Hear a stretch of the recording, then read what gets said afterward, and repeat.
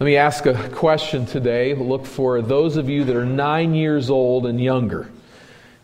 Don't answer, but can you name the town in which Jesus was born? Just raise your hand if you can.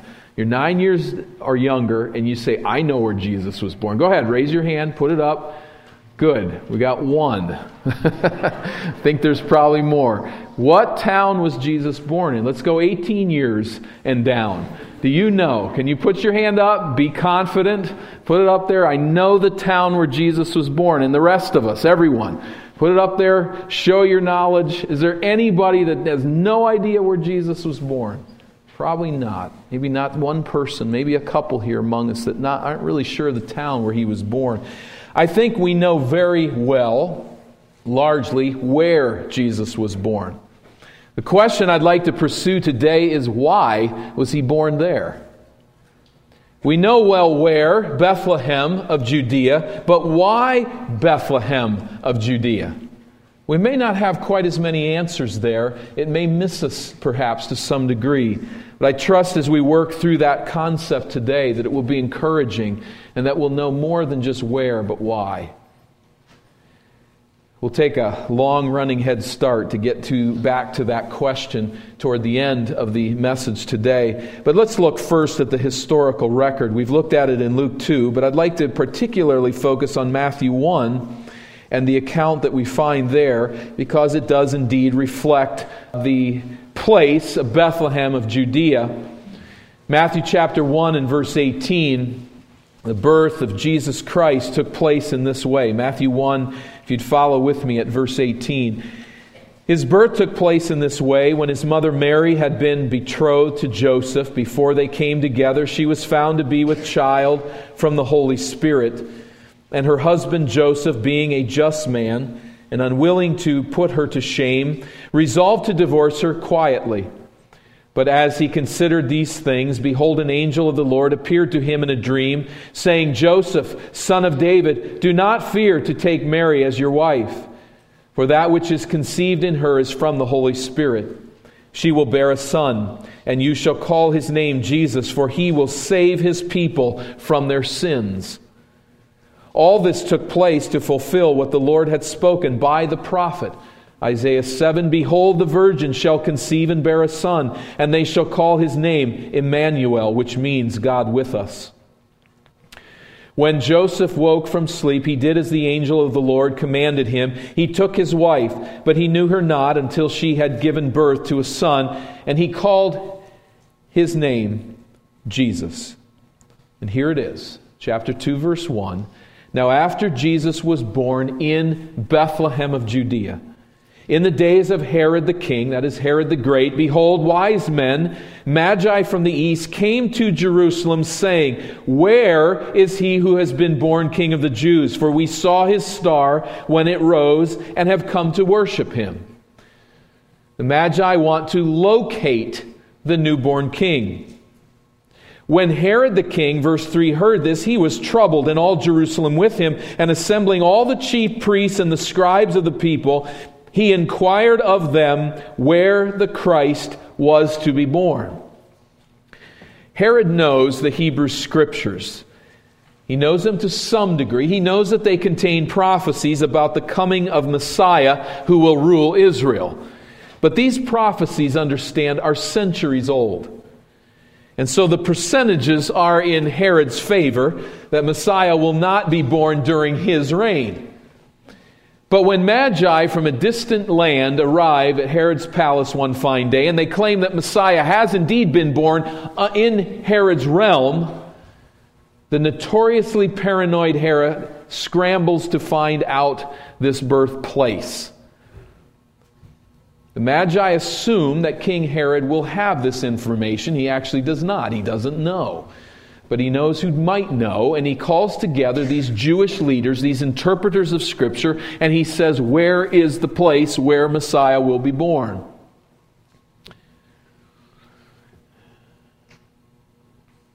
Verse 5, they told him in Bethlehem of Judea. What's the proof of that? Have they seen Messiah born and failed to tell Herod? They better hope not. He'll even the measure with them badly. But fortunately for them, their knowledge is based on prophecy, not on observation. Some 8 centuries earlier, think of that length of time. Think of it in terms of perhaps the length of our nation and what we think of duration. 800 years earlier, the prophet Micah pinpointed the birthplace of Messiah. And so they respond, "It is written by the prophet Micah." Verse 6, "And you, O Bethlehem, in the land of Judah, are by no means least among the rulers of Judah. For from you shall come a ruler who will shepherd my people, Israel." Is this a prophecy about King David, who was born, we know, in Bethlehem of Judea? Well, not at all. And of course, we missed the chronology a bit, but that was 200 years earlier. David has long been born in Bethlehem of Judea, yet here comes this prophet 200 years later saying there will be a king born in Bethlehem of Judea. He will rule Israel. He will shepherd the people of God. That is, he will have God's approval to do so. So Micah here speaks of another king to be born in Bethlehem, David's greater son. Now, what is Herod's interest? Herod's interest is singular. He wants to know the birthplace, the location of Jesus so that he can kill him. That's really all he's interested in. As we look closer at Micah's prophecy, we acknowledge that Bethlehem is a stunningly specific support for the messianic claims of Jesus Christ. It might be something like saying, the greatest philosopher in Western history is going to be born in Elko, Minnesota. Well, that nails it down a little bit, doesn't it? And as the teachers that teach the children from Elko, Minnesota say, I haven't seen him yet, I'm pretty sure of that. It's a small little village. I mean, it is a stunning prophecy. It will be this village on the face of the whole planet, that this great king to rule Israel, it's from here that he will come. But when we hear that Jesus was born in Bethlehem of Judea, we must recognize there is much more to it than merely location. Why Bethlehem? Let's turn to the prophet Micah. It's kind of toward the middle of the minor prophets, right at the end of the Old Testament scriptures. The prophet Micah in chapter 5. Let me give you a sense of the background, which I think feeds in much to this question, why Bethlehem, and why does Micah say what he does in chapter 5? Micah prophesied some 200 years after the reign of King David and some 800 years before the birth of Jesus. He prophesied during a time of economic prosperity in which Israel enjoyed relative peace and greatly expanded borders. It was, in many respects, a golden era, a return to those days of David and Solomon. That's the context in which he's ministering. Coupled with that, it was also a time of great moral corruption. Israel was in the grip of idolatry. But what Micah is particularly focused on in his book is the way that wealth has affected Israel. The wealthy within the land are abusing the poor. And he brings this up over and over again. It's an evidence of your heart. It's an evidence of your unfaithfulness to God, the way that you treat others, and the way that you abuse those who have little. The word of Micah comes from God in 3 oracles to the people of Israel, saying, in a message of doom in each of these oracles, you are at peace now, but judgment will come. Judgment will come. But each of these 3 oracles also, and amazingly, end not as an oracle of doom, but as a promise of God's future grace to Israel. So they move from judgment to ultimate and final blessing. This message is continually repeated. It is repeated in the latter half of each of these 3 oracles. Though God will judge His people, He will restore them. That's the message. In fact, Micah stresses a future era in which God's Messiah will reign over the nations and thus secure Israel's ultimate peace. Notice chapter 4 and verse 1. Thinking of it in Israel's context of Micah's day, here we move from doom to blessing as he says, "It shall come to pass in the latter days that the mountain of the house of the Lord shall be established as the highest of the mountains. And it shall be lifted up above the hills, and people shall flow to it." Whether that's meant figuratively or literally, perhaps literally is the case, but certainly figuratively, it will be the most important spot on the planet. Here at Zion, Jerusalem, the nations will come. Many nations coming to the Lord's Messiah, verse 2, they'll come and say, "Come, let us go to the mountain of the Lord."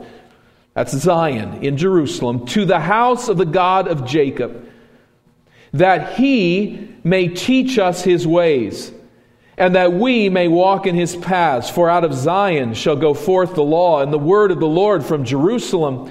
He shall judge between many peoples and shall decide for strong nations afar off. And they shall beat their swords into plowshares and their spears into pruning hooks. Nation shall not lift up sword against nation, neither shall they learn war anymore." You are going to learn war.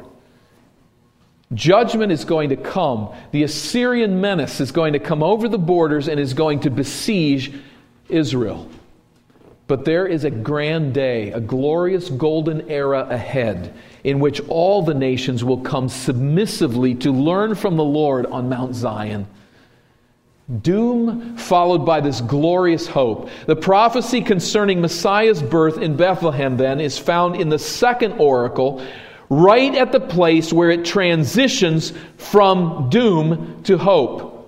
Right at that place. In fact, as you go to chapter 5 and verse 1, that actually was chapter 4 and verse 14 in the Hebrew text, as it brings to close the section of doom. But here we come to chapter 5 and verse 1, and it helps us, just as we get our start there, to get this last phrase of doom, of pending doom and destruction. Notice what it says, verse 1 of chapter 5. "Now muster your troops, O daughter of troops. Siege is laid against us. With a rod they strike the judge of Israel on the cheek, but..." That's where it transitions from judgment and doom, from war to the glorious day. Let's go back to verse 1. "Muster your troops, O daughter of troops." What does that mean? Micah pictures Israel here as a war-torn nation. She's a daughter of troops as a way of saying you are a war-torn nation. Israel is currently at peace, while Micah writes, but soon she will be under siege from a foreign invader. Soon Sennacherib from Assyria would storm into Israel with his troops and lay siege to the promised land. That's what Micah is prophesying. "And with a rod they will strike the judge of Israel on the cheek." Who's the judge of Israel? The judge is the king. What's going on here is the conquering king, let's say seated upon a throne, perhaps with a scepter in his hand, and the conquered king, the king of Israel, is going to bow in obeisance before him. And the conquering king will say, "Take that scepter," and smash it across the face of the king, of Israel's king. Now that hurts, undoubtedly. But beyond that, culturally, that was the ultimate shame, to hit someone in the face. This is what is going to happen to your king, Israel. He will be struck in the face. He will be conquered. Judgment is coming. Marshal your troops. A future king of Israel will be found in a defenseless position before a conquering foe. Undoubtedly, people mocked Micah's prophecy. But he said this doom awaits the nation because of our sin. God will not protect us from the oppressor. But, verse 2, but, and here we move to the glorious day, but in the future, O Bethlehem Ephrathah, you who are too little to be among the clans of Judah, from you shall come forth for me one who is to be ruler in Israel, whose origin is from of old, from ancient days. There is a ruler who will come. You notice the but. In contrast to Israel's demise at the hands of Assyria, Bethlehem Ephrathah is called out as a village. Ephrathah was the ancient name of Bethlehem. There were a number of Bethlehems, like we might have as we go from state to state. You say, oh, here's a city by the name of some city that's near us, or something. We'd Rochester. Well, where is it? Is it New York? Is it Minnesota? There's a big difference. But how you define that, we use by the state and try not to duplicate any within a state. But for them, there were numerous Bethlehems in the one nation. That simply means house of bread. And how do you distinguish? You distinguish by using this ancient name, Ephrathah. That's the Bethlehem that's 6 miles from Jerusalem. This is the Bethlehem where King David is born. You are too little to be among the clans of Judah. The Hebrew could be translated, you are small among the clans of Judah. It didn't make any difference. But the clans, the word literally means thousands. And it was used typically that when Israel was called to war, a clan would produce 1,000 warriors. Bethlehem doesn't even have enough people to produce 1,000 warriors at time of war. So you will be at war. A future king will be judged. But you, Bethlehem, you don't even have enough to really send out these troops. You're a small community. Yet from this small village shall come forth from me one who is to be ruler in Israel. Now, the people who read the Old Testament scriptures, these Hebrew believers, understand this. The great David, king of Israel, came from this little village. Here is a prophet saying there's going to be another one. Another great king will come from this very village, Bethlehem. Israel's first, and along with him his son Solomon, greatest king was David. But there will be another king from this little town whose origin is from ancient days. How do we read that? As we look at that as Christians, we might typically jump in here and say, well, that's a reference to Jesus Christ. He's the one born in Bethlehem, and he has no origin. He is eternal, the eternal Son of God. And I think ultimately that certainly is the pointer here. But originally, I think it would have been taken a bit differently. And that's when ancient days are referenced, you have to always take into view the context. What is the context here? The context here is, at least on the surface of things, they would have read this as a reference to his lineage of David. That is, this one born in Bethlehem will be a son of David. Messiah, as one has put it, is no upstart or afterthought in God's program. His origins began when God chose David in the first place. From David, from this ancient king, 200 years prior, again, the word ancient not used necessarily like we would use it, but just this one who comes along before, comes this new king. The ultimate fulfillment, of course, is that the origin of Jesus is ancient beyond what will meet the eye. But he will be a child of David. He will be a son of David being born in Bethlehem. This is the promise of God. Now verse 3, therefore he shall give them up until the time when she who is in labor has given birth. This takes a little work to figure out what this means. But who is he? Therefore he, that is God, shall give them, Israel, up until the time, that is, Israel will be given into the hand of her enemies for a period of time until she who is in labor has given birth. Who is in labor? Now, the immediate context, we go back to chapter 4 and verse 9. Why do you cry aloud? Is there no king in you? Has your counselor perished, that pain seized you like a woman in labor? Writhe and groan, O daughter of Zion, like a woman in labor. For now you shall go out from the city and dwell in the open country, and you shall go to Babylon, and there you shall be rescued. The picture is of Israel in labor, suffering the pains of birth as she is disciplined by God, by those who will attack her. So Israel will give birth to the son of David.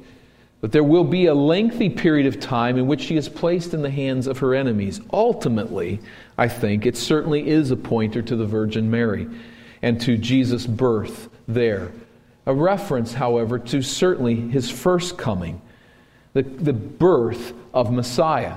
I think the verse then, at verse 3, transitions to Christ's second coming.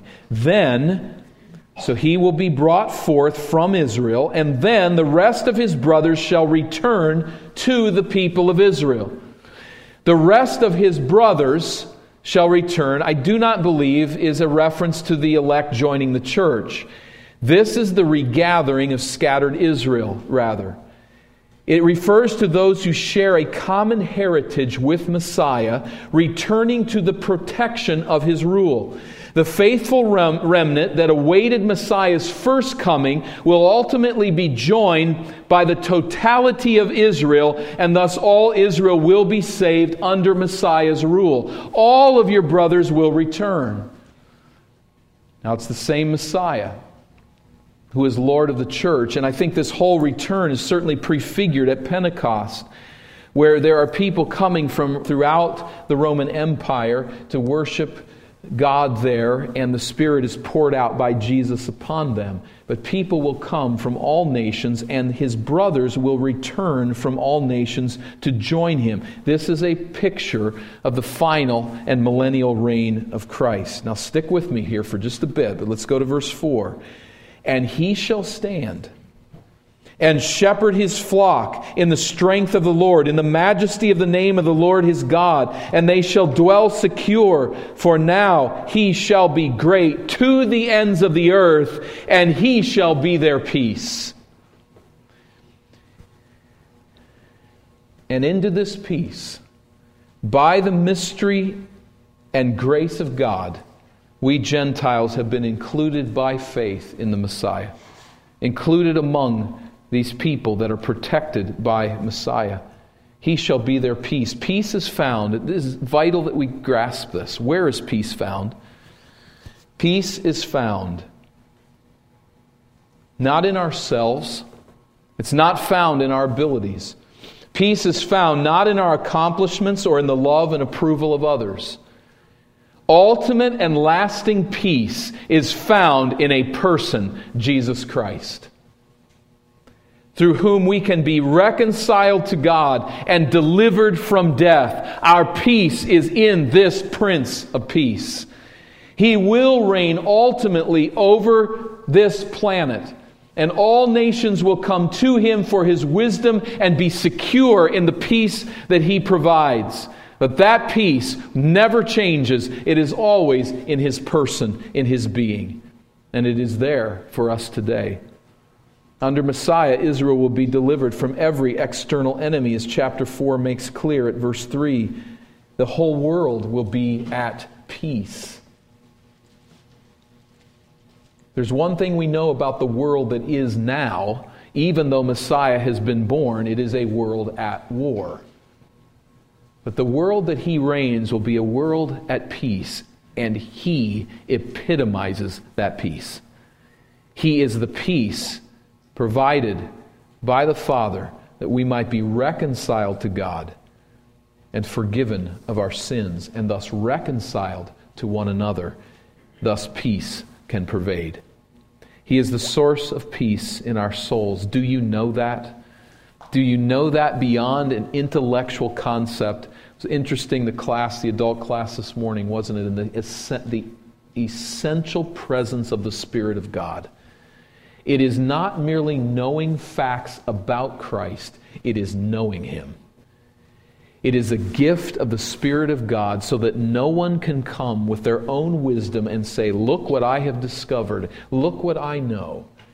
It is a gift of the Spirit of God to illumine our soul and to give us peace in the person and work of Jesus Christ. He shall be their peace forever and ever. And he is our peace now. Now, that's the person that is revealed here in Micah chapter 5. It's sketchy. Some of it's difficult to figure out the exact meaning. But there is this son of David born in Bethlehem. So let's go back to that question and ask, why Bethlehem? Let's take sort of a helicopter view. We're going to go up in the air and we're going to look down over the whole globe in a sense. Maybe that's not a helicopter, but something, a spaceship of some sort. We're going to look at the whole globe and get the biggest picture. It'll be very grainy, very sketchy, but why Bethlehem? The first answer, I think, comes way back in the book of Genesis. I invite you to turn there. Genesis chapter 9. Why Bethlehem? Genesis chapter 9 and verse 18.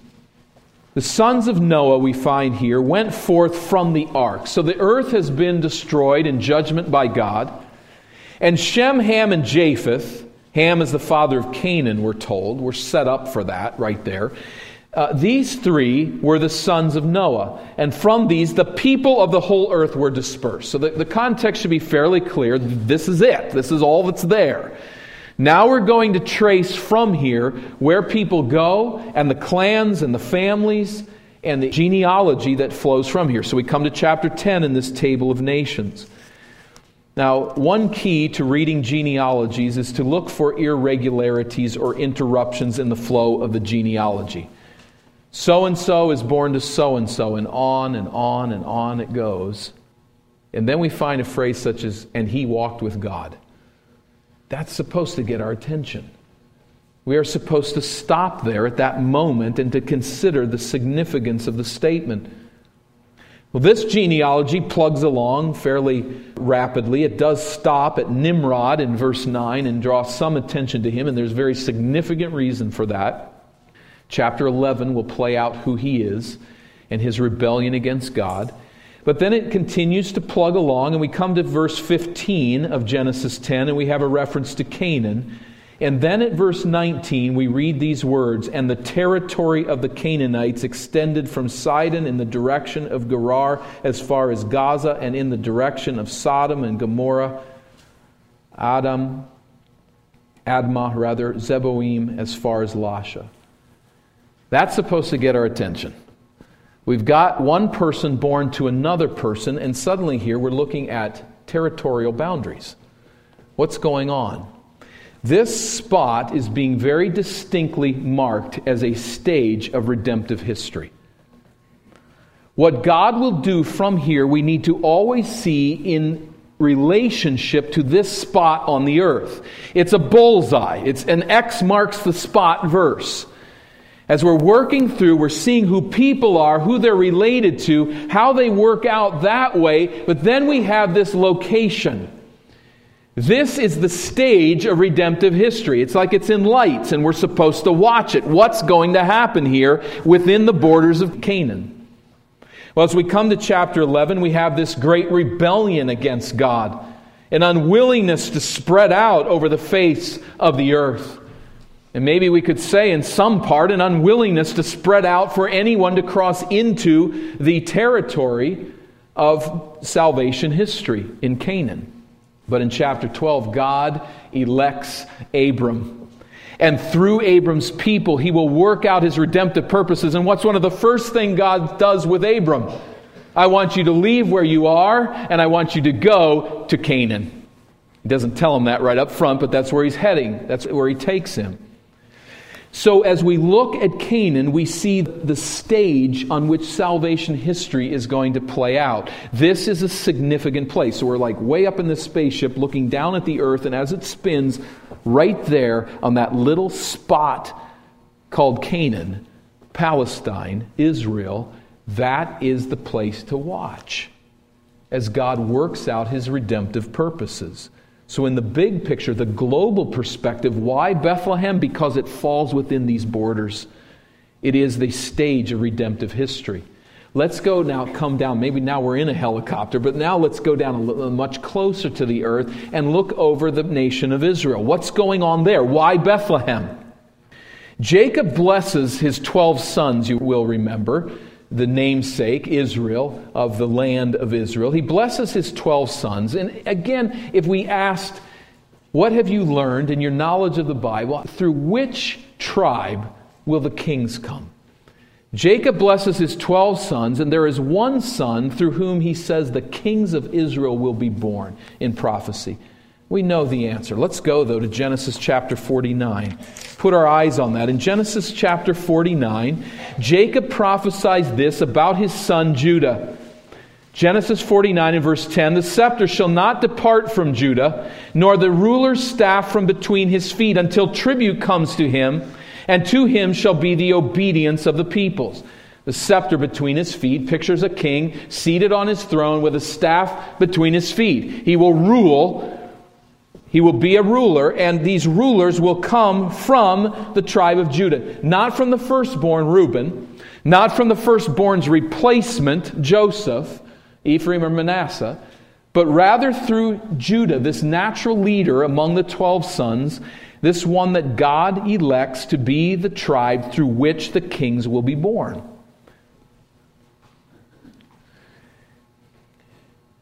Let's go forward then to 2 Samuel and verse 7. 2 Samuel and verse 7. Kings will be born through Judah.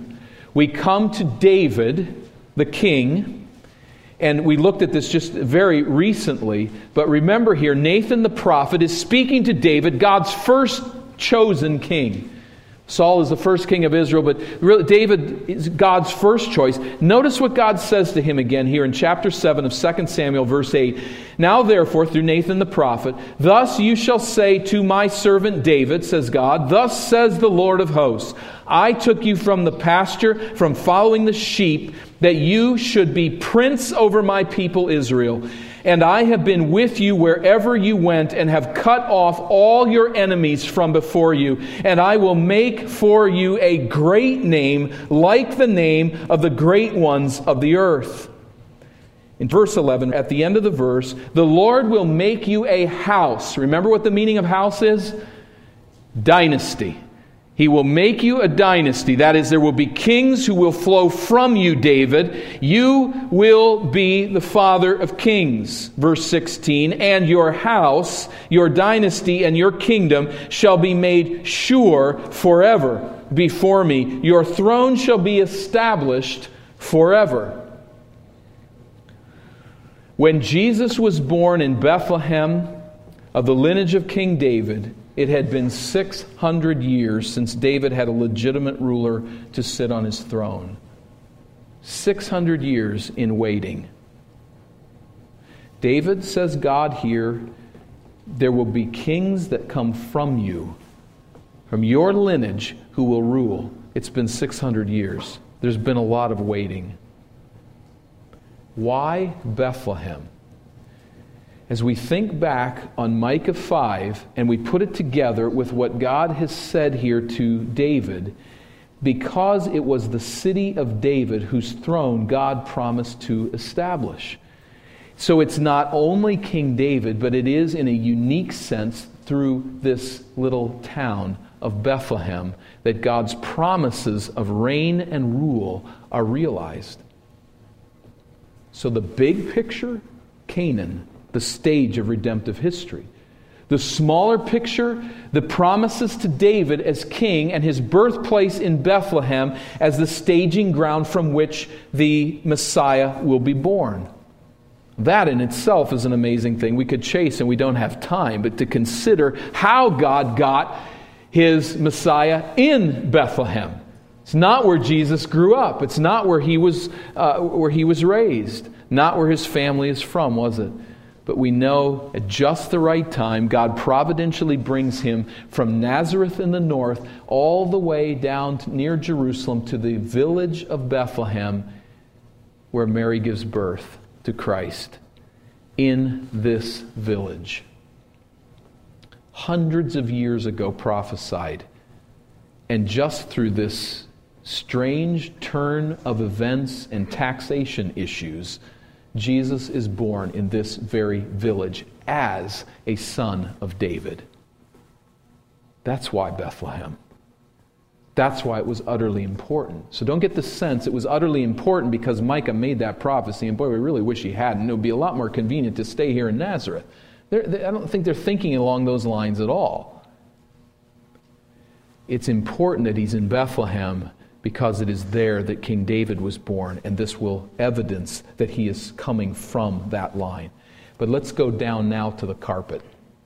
Let's get right down on the earth. Why Bethlehem? In the nitty-gritty of life, as we say, where the rubber meets the road, why this village? We need to understand culturally that a man's importance in the ancient world was judged to a significant degree by the prominence of the city in which he was born.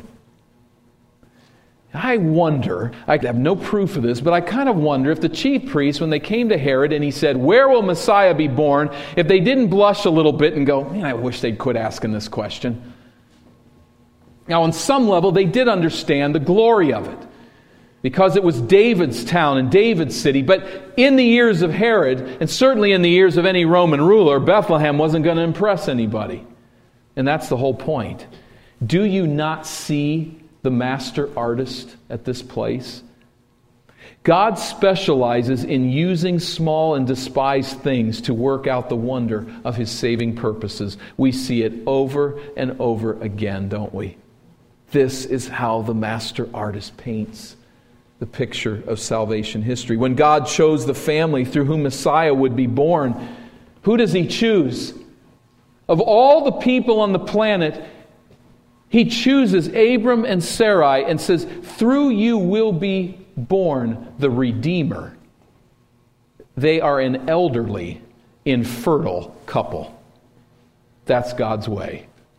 When God chose a king through whom Messiah would be born, He chose not the older, more prominent sons of Jesse who had earned a reputation as warriors in Israel. Remember, as Samuel stands there, "Lord, is this the one?" Not him. Not him. Not him. They have to leave Jesse's home and go out into the fields and find little David with his sheep. This is the one everyone's overlooked.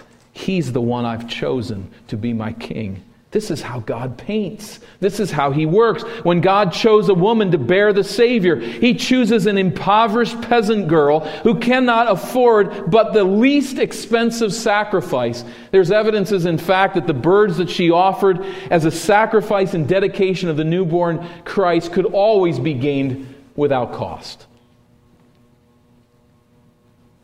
And remember what Mary sings in praise to the Lord. He lifts the humble. That's who God chooses as the mother of Christ. And so when God chooses a place for Messiah's birth, we see again the strokes of the artist. He chose the insignificant, sleepy little village of Bethlehem. Just 6 miles from Jerusalem, the contrast was unmistakable. To this very day, Bethlehem is an insignificant, small place in many respects. And so much more so then, but this is how God works. God's Messiah was born in the humble village of God's chosen kings, who would glory in the Lord, not in their birthplace. 1 Corinthians chapter 1. I'd invite you there. 1 Corinthians chapter 1, as we have a summation of this very way of God to use the weak and small things of this world. 1 Corinthians chapter 1 and verse 26, "For consider your calling, brothers." 1 Corinthians 1:26, "Not many of you were wise according to worldly standards. Not many of you were powerful. Not many were of noble birth. But God chose what is foolish in the world to shame the wise. God chose what is weak in the world to shame the strong. God chose what is low and despised in the world, even things that are not, to bring to nothing things that are." Why? Why does the artist, the master artist, work this way? Why does God choose weak and insignificant things? Verse 29, "So that no human being might boast in the presence of God." He is the source of your life in Christ Jesus. What does that say, verse 30? He is the source of your life. "Whom God," that is Jesus, "God made our wisdom and our righteousness and sanctification and redemption. Therefore it is written, let the one who boasts, boast in the Lord." Does that wave ever hit you? I am so insignificant. Maybe you look at yourself in the mirror and say, I am so useless. I am a failure. I am so small. Now, I don't mean that in the self-pitying way. I don't mean one in which you get this tear in your eye and feel all sorry for yourself, and maybe you're saying these things because you really think the exact opposite and you just wish more people would see how great you really are. None of that. I mean the true, honest, straightforward, I realize how small I am, how insignificant I am, how useless in many respects I am. I'm totally replaceable. It's at that very point. It is when we see ourselves as small that we can see God as big. It is when we are weak that God makes us strong. It is when our souls are emptied of self-satisfaction and pride that we are fitted to trust God, because we have no other options.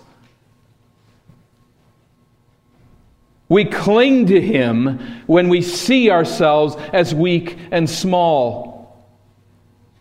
It is when we're emptied of self-worship that we can truly boast in the Lord. Why Bethlehem? It was in the bullseye of salvation history. It was the stage on which God's redemptive purposes would be worked out generally.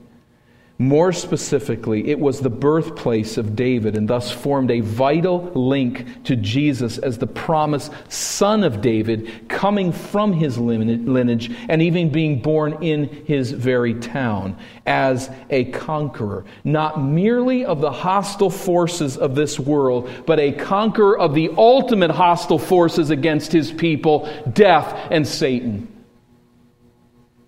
Why Bethlehem? Coming right down into our very lives, because it was a humble place. It was a humble place that God could use to show that His glory and His redemptive plan never rest on man's wisdom or strength. In part, Bethlehem, that we might learn not to boast in the flesh, but to boast in the Lord. He was born in this town. If we understand why, we should rejoice all the more in the King who has come and is our peace. We should rejoice as we await in anticipation His second coming, when His will be done on earth as it is in heaven. Are you looking to this Prince of Peace today? This prophesied Son of David, who has conquered death and sin, who reigns today and will come to establish His kingdom on earth, where His will be done here as it is in heaven. May we look to Him in worship. Let's pray. We praise You, Father, for the one who breaks the darkness with His liberating light. We praise You, Father, for what You have done to rescue us from our sin. For those who have come to saving faith in Christ, we rejoice to discern He was born in Bethlehem, born a king, born to rule, the greater Son of David, and the one in whose humility we see the way to rejoice in You. We are insignificant people. We come before You with that confession, not with a tear in our eye, but with the joy in our heart that You have shown us our insignificance, that we might see Your greatness. I pray that we'd rejoice in that. Lord, there may be someone here who's laboring in the flesh to be a righteous and good person. I pray that You would show them that self-righteousness will never stand against the enemy of Satan and will never be able to conquer death. I pray that You'll show such people that self-righteousness will end in doom. But I pray that the hope of Christ would dawn, and that there might be seen in Jesus Christ the answer to our redemption, our reconciliation with You, and the forgiveness of our sins. We praise You that a King has come. We praise You that He was born in Bethlehem, and that He is the Savior of the world. It is in His name that we pray. Amen.